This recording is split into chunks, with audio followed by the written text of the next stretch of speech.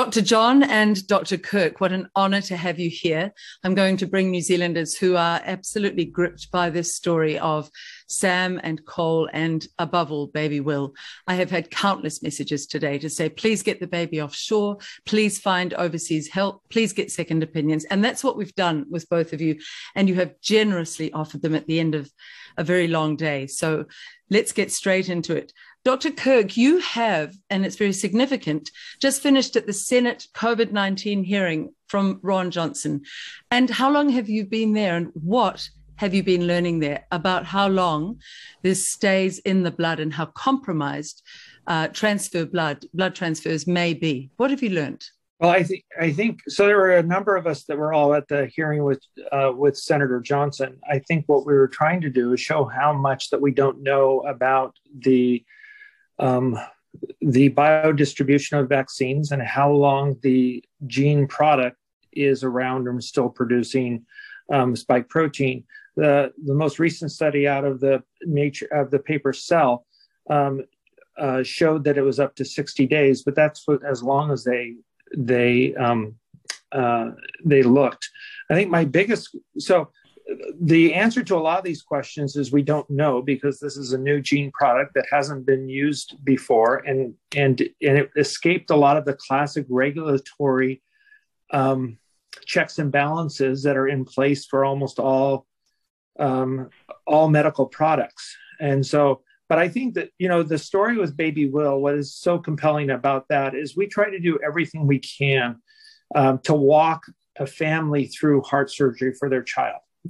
We consider it a sacred honor when a family hands over to us their most prized, precious possession, and we take it to the operating room, and the whole team that is in there is going to take this child and stop their heart, put it on heart-lung bypass, correct the heart, and have the heart start back up. And that is an incredible achievement, but it's with risk. And so what we try to do is work with families as much as we can. And that's why I'm very thankful Dr. John Kupferschmid is here, because we have worked with families. Let's say we don't necessarily agree and have the same beliefs that they do, but it's not our child and it's not our surgery.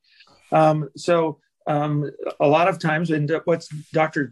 John Kupferschmid has been very good about is working with families with Jehovah's Witnesses who are Jehovah Witnesses and don't want blood. They feel it is like their family members getting raped if they receive blood. So we might not. Could I say there, this is how Sam and Cole feel about baby Will having the jabbed blood that has been forced by a court order. That's exactly how they feel. And to me, it really doesn't matter if we absolutely agree with them. What we're trying to do is walk this family through a very traumatic situation in their lives. This is, in a lot of ways, a loss of a dream, a healthy baby that gets to go home from the hospital. And so we're already in a very difficult situation for this family. Families often don't survive this kind of trauma in their marriages. And so we like to do everything we can to accommodate reasonable requests, even if, like I said, even if we might completely disagree with their requests, and it's not something we would do. But that's what I think is really interesting about this case, because a lot of it is that we don't know answers to the questions everybody wants. We haven't done all the studies. We don't have all the research, but we have a family here who's very concerned and obviously loves Will very much, right? They love Will more than anyone else does. So I give a lot of credence to what they want to do with their child and the freedom and that beautiful family unit of living their life the way they want to live it. What they're asking is not harmful to their child. In fact, if you look at the motive behind it, it is showing how much they care and are concerned about everything that goes into their child. I respect that. I don't even have to agree with it all, but I respect that. The world you paint is the absolute 180 degrees opposite of what Sam and Cole have experienced in the hands of the doctors who initially, when I was their advocate, were saying, we won't look at a different kind of blood because we don't agree with it. We don't believe it. And I was saying to them as their advocate, please, it doesn't matter what you believe. Listen to the parents. And that's exactly what you are saying here. It is the belief of the parent. Tell me more about that, why that's so important, the informed consent of a parent. Well, it's really important to informed consent if we don't know, right? We have to be very honest with that. Do we know this? We know the blood is safe in terms of HIV and other things it's tested for, but we're in a new situation here. So at most we can say is we don't know. And they say, well, we have some concerns. Okay, how can we work within those concerns so that we feel that your child is being cared for as the physicians feel they should be cared for, but your decisions as a parent are already also respected. I believe the donor-directed blood is an option. They already have unvaccinated blood donors who are in the history and in the system whose blood have already been tested and followed. So that's a very reasonable approach. Now, I don't practice in New Zealand. I don't understand necessarily all the policies and laws that govern New Zealand. But what I do believe is that what the parents are asking is a reasonable request that should be given a little bit more time to be considered. And Dr. John, tell us about your experiences with Jehovah's Witnesses, because again, if you had a completely contrary religious belief, that really has no place in your helping them with their choice of blood source, does it? No, not within the context of legality. So Jehovah's Witness will not consent to blood. So most hospitals in the U.S. will take them to court and have the court take over the case and consent for blood. We do it a little bit differently and try and work with the family. In this case, we would get the blood count up to an acceptable level for us to operate, we think, safely, and do everything we can to get that child through that operation without blood. At the end of the day, we put the onus on us. I don't go back to the family and ask them to sign for blood. I have a consent form that was co-founded by the church in New York and by our hospital lawyers. So both found it acceptable. And it puts the onus on me rather than asking the family to then change their belief system. The Texas law will not allow me to let a child die if he needs a blood transfusion. It's beautiful. Tell us more about the bloodless. We've done over 200. Sorry, we had a little bit of a glitch in the link there. What were you saying, Dr. John? I don't know what I was saying, actually. You were talking about bloodless surgery, what you do. Yes, tell us about the bloodless surgery, because that's something not many Kiwis know about. So it started in the United States strictly for the Jehovah's Witness patients, because that church or that religion is so adamant about not getting blood. At the end of the day, though, that family wants what every family wants. They want that child to go home with them, regardless of whether it got blood or not. We've done well over 200 kids now. Only 2 have gotten transfused. We've done kids smaller than this, younger than this. I think there's a chance you can get this child through this operation of bloodless, but you have to have a backup plan. You have to have blood available to do this operation. And if you can get donor-directed blood, that would be a perfectly acceptable alternative. Goodness. So could you tell us a little bit more about how that works? Because we really have had the discussion in New Zealand only around blood transfusions. Could you just give people a little more of an idea of how that works? Yeah, we put them on erythropoietin. It's a recombinant protein, a natural protein in the human body, but we use a recombinant form that over a period of 2 or 3 weeks, we'll get that hematocrit up to a level that we wanted. I typically shoot for a hematocrit of 50 to 55. And when my hematologist says I've got it at 50, I put on my schedule within 2 or 3 days. It just gets done. Even if it bumps somebody, it gets done. This is extraordinary for Kiwis who've been writing these messages all day. What other options are there for baby Will? We do not want this forced operation under the state for these parents who care so deeply. Could we go back to you, Dr. Kirk? You have been able to look at the vitals or the reports so far for baby Will. What have you picked up from that sort of evidence today in the meeting, the long meeting we've had? Yeah, well, I agree. I completely agree with the Kiwi physicians that believe that Will needs a heart surgery. It's not something we could do through the leg or anything like that. He does need a heart surgery, and it will have to be an open heart surgery. All the questions that I had regarding about his heart was answered really, really adequately in the echocardiogram. I'm very thankful that his oxygen saturation is so high. More importantly, probably is when Dr. John and I got to watch him on Zoom, and we watched how interactive he was. You can see his head wasn't bobbing like he was in respiratory distress. There was no nasal flaring. He was very alert and active. It seems like he's been doing very well with the feedings they're giving through his nose into his stomach. So he doesn't have to do. So the biggest work a child has to do when they're newborn is feed, actually, especially if they're suckling, either off a breast or a bottle. And that uses an enormous amount of energy. If you take that away, children become often, especially if they were in some type of a distress, that they often will calm down with that. And so he looks in a very stable condition. And Dr. Kupferschmid and I both thought, and we really don't like to operate around Christmas. If we can avoid it at all, we like to sort of push that back. And I think at least, I haven't seen him, with that caveat, I haven't seen him and put my hands on him, but everything what I was reading from the records was suggesting that we could probably watch him very closely and try to get him through the Christmas period. And hopefully, I want this to be a win-win, right? I don't want to beat up on the doctors or the blood bankers or anything like that. What I'd like to do is come to something where we figure out a way to make donor-directed blood available. Will gets his surgery. The family doesn't have to travel halfway around the world.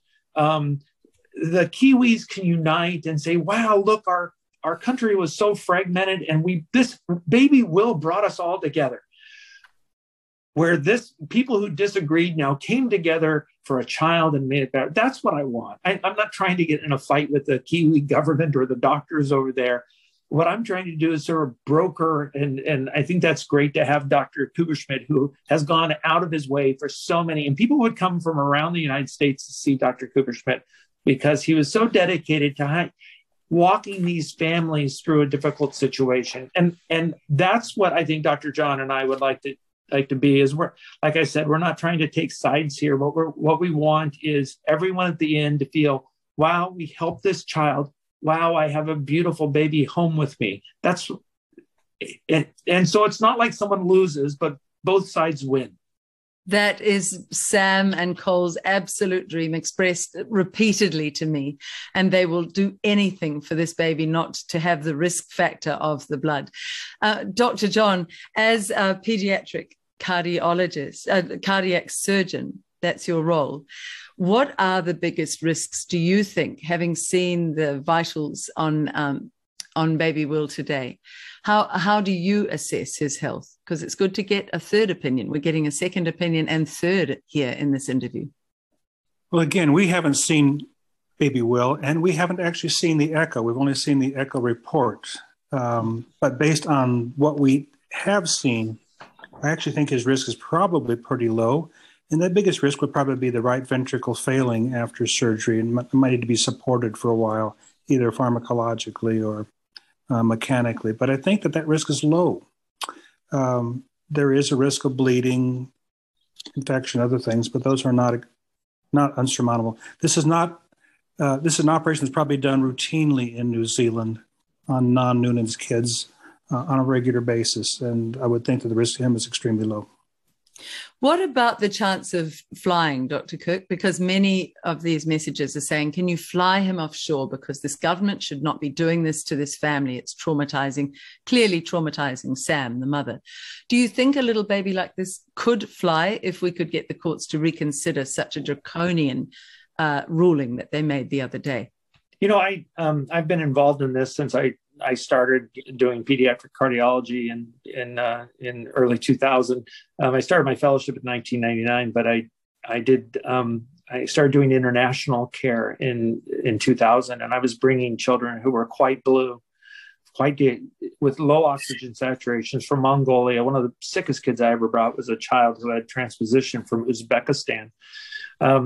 I've brought many kids from Iraq who had saturations not like 95 like Will does, but 50s, and brought them in the air. So it's not that he can't fly, but like I said, what we're looking for is that not to have to happen, and for everyone to sort of come together and say, how can we do? Even let's say we disagree about this, can we come together?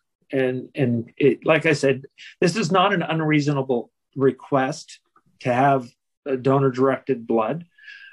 It's not unreasonable. I know it might be contrary to their current policy, but wouldn't this be beautiful if we could all come together for this? And people who are on, because COVID has been very fractionating in societies, and our society has been fractionating. You're seeing protests around the world. I mean, in China right now, it's fractionating in terms of what the government by saying and what other people are feeling in this way. Wouldn't it be great if we took an example that is the very heart of fractionated society because of COVID, and came together and with compromise to do this? I think that would be beautiful. My wife and I love New Zealand. Our last visit there, we just absolutely loved it. We can't wait to come back. And I just love the heart of the Kiwis. God has given you guys one of the most beautiful set of islands that I've ever been to. And so I would just love to see New Zealand have a beautiful win out of this. What you describe is what has happened. This baby has had an extraordinary effect from a government that has divided us north and south, farmer, non-farmer, jab, non-jabbed. All of these divisions have been tearing across our country, ripping our societal fabric. And this little baby has brought such love and joy. So the night before the hearing even, there were candlelight vigils and people just coming together in love for a tiny 4-month-old child. So it is there, but the leadership is not listening to the people yet. And even within the hospitals, Dr. John, the parents have repeatedly said, we don't feel heard. We don't feel they're listening. We're losing trust in the doctors because they're rolling their eyes. They're dismissing us. What would you have a message perhaps for the doctors here? And I know you don't want to judge them, you don't know them, but would there be a message about, even in your elevated position, does it behove one always to treat the parents with the utmost respect? That's what I said when I advocated. I said, we traditionally listened to the gut instinct of a mother. And this mother has a very strong gut instinct. Is that something that is important to you, Dr. John? So I think Kirk and I would both agree on this. Our patient is not necessarily that child. Our patient is the whole family. Now, Kirk made a mention of something a little while ago, just in a brief statement, about how this tears apart a family. If you look at kids with congenital heart disease, it's a chronic disease. This child's going to live with this for the rest of its life. 80 to 85% of those parents will end up in a divorce situation.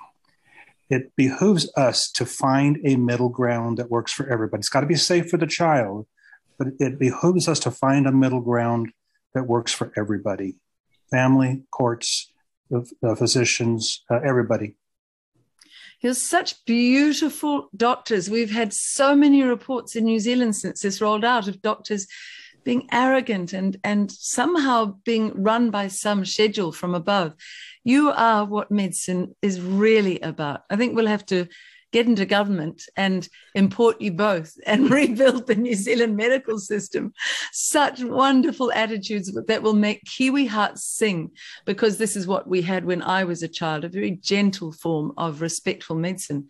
Could you tell me, Dr. John, what you are finding with this rollout, some of the waves of shock that have been coming through for those of us who chose to do our own research, to use our own brains, our own critical thinking, and not by the government propaganda? There have been waves of shock as this COVID-19 response has rolled out. To see the damage that it's done in our fellow Kiwis as well, to be told every night on the news it's not from the jab, when many of us know it is from the jab. So the propaganda is big here. What has most shocked you in the last 2 years as someone highly trained in medicine? Oh, I would say it's our inability to go back retrospectively and look at mistakes we made, thoughts that we had that maybe didn't pan out to be correct. We have had a real inability to feedback and look at what we've done and whether it's right or wrong. And that's not that's everywhere. It's worldwide right now. Why? Why do you think that is? I think governments today have a very difficult time saying, I was wrong. And I think physicians also have that same problem, saying that you get stuck and you just want to keep driving. It feels to me that medicine for you is an act of deep service rather than an act of self-elevation. It feels to me as if this is a calling. What is it to you? Describe what medicine. You may inspire some doctor here in New Zealand to come back to his real Hippocratic oath. What is it to you, medicine? What is medicine? What is it that you feel you are here in this world to do through this skill that you have? Oh, I think taking care of children and children's families with heart disease is my life's calling. It's probably given me more satisfaction than anything I could have done. That's been just an absolute, and it's a learning, it's a journey you're on continuously. You are absolutely always learning.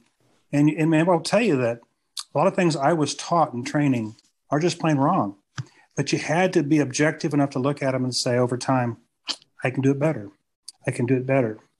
And the part of that doing it better may be better interacting with families or with administrations or, courts. But you have to constantly be moving the needle, changing. What a wonderful answer. And Dr. Kirk, perhaps we finish with you. What is it that has so drawn you with such passion and love to this sacred version of the career that can be defiled, as we've seen in New Zealand, but you two make it feel sacred once more? What is it you love about this? Dr. Kupferschmid and I have had the pleasure of working with each other around the world, taking care of a lot of kids who had no access to heart care or heart surgeries. And boy, that is, it goes back to the founders of our country over 200 years ago when they were making their declaration of independence from Britain. The people got together and they said, we pledge our lives and our fortunes and our sacred honor. And I always come back to medicine to me as a sacred honor, especially taking care of. It is such an honor to be in such an intimate place with families, especially. And when it is true around the world, the hardest thing I've ever seen anyone have to do is hand off their child, knowing what we're going to do and the risk that they may never have that child in their arms again. To be involved in that relationship and have a family member, a father, a mother, hand you their child, it is such an honor to have someone trust you that much, and to be able to, with what the skills and the opportunities that God has granted us, to be able to use that and praise God that He has allowed us that honor to work on His creation. That's what it's not for prestige. It's not for money. It's that interaction with the family, and to be able to, when I go out and tell a family how their child's doing, is this happens true around the world, is that when the child is better, when the child is safely back in the parents' arms and they've realized that the surgery has gone well. I watch mothers, especially all around the world, do the same thing. They go like this. And it's like they have been holding their breath for days or weeks or months until they could finally breathe again because their child is back in their arms and the baby is safe and hopefully repaired. To be a part of that is an incredible gift, and it's an incredible honor. So I would say probably for me, it is a sacred honor that Dr. Kupferschmid and I have been called by God to be a part of.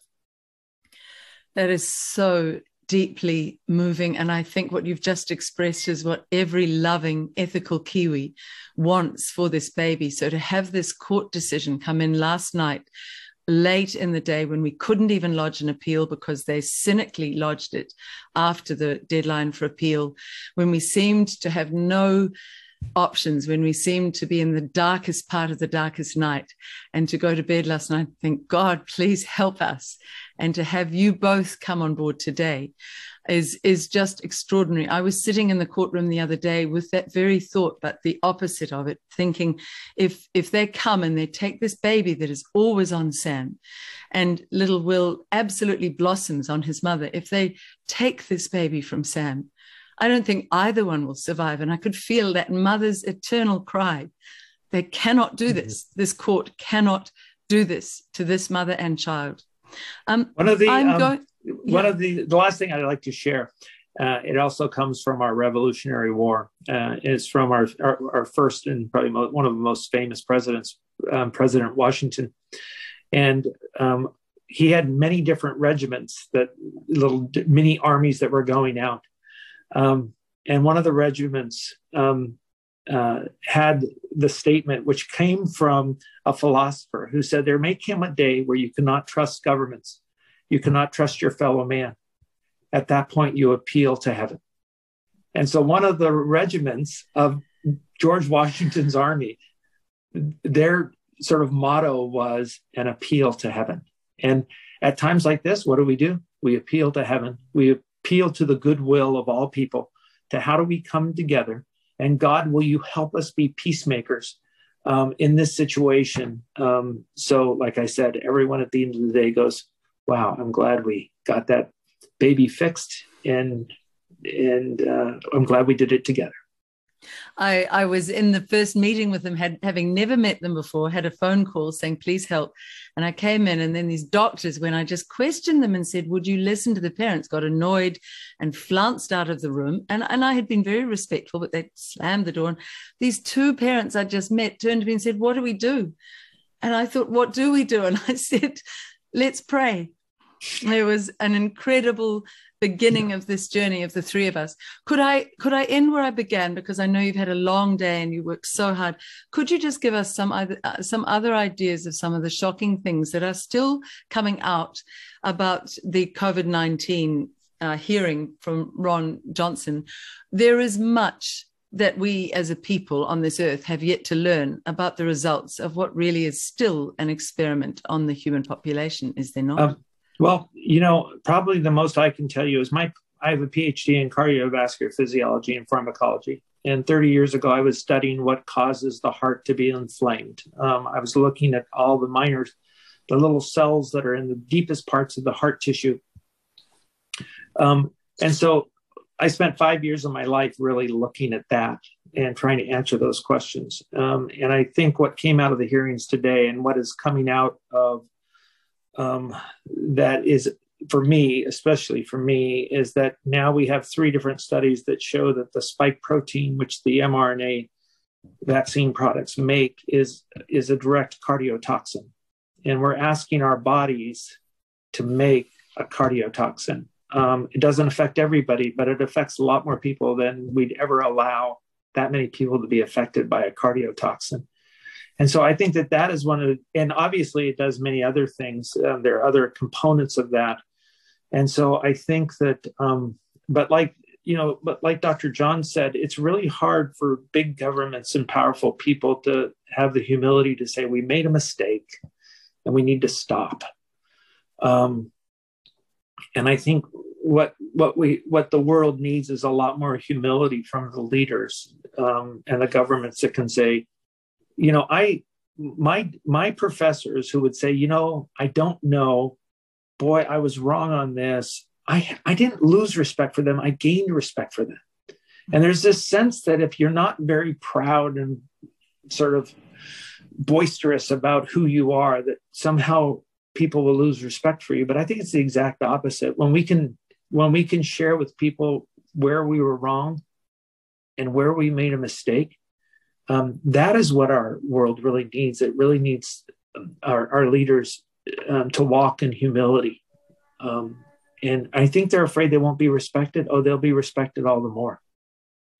What an absolutely beautiful note to end on, but with that salutary reminder that a cardiotoxin cannot be put into the body of a little 4-month-old boy when his heart is needing open heart surgery. We cannot add that risk factor in. So the pure blood versus the blood in our New Zealand blood bank, which comes from people with zero stand down.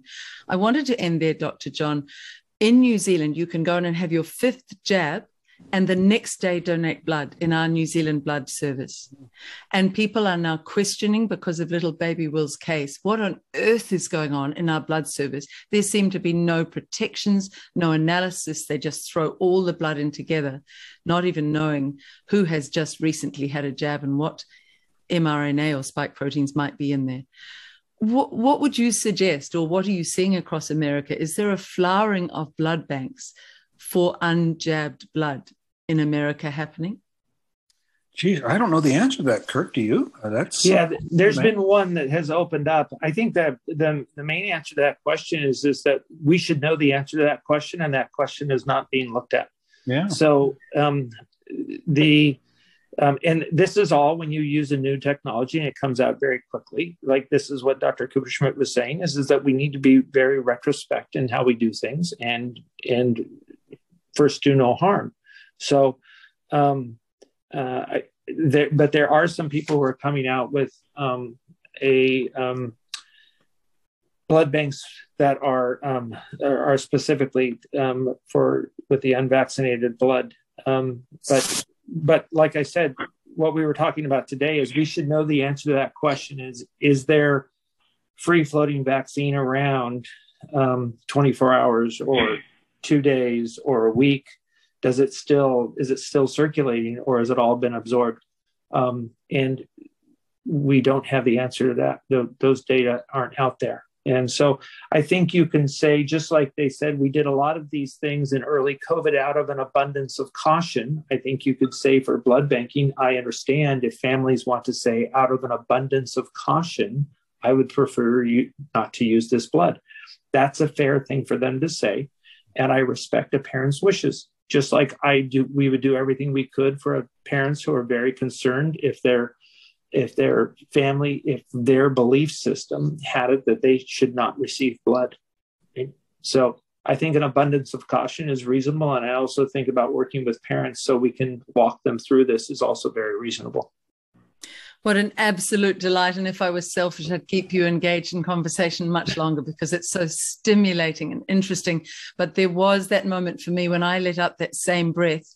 And it was a moment when you were giving your second opinions about baby Will. And I saw Sam, who has been so stretched and so stressed by this court case that was never necessary, and by her treatment in the hospital by some of the nurses and some of the doctors. I saw her blossom back into that glorious mother, that mother bear, and little Will looking so happy as a result. And I gave that same sigh of utter relief. Thank you both so much. It's been a delight, and thank you for your second opinions. All right. Well, thank you. And we will appeal to heaven. We will, and we'll keep in touch. Okay. Thank you so much.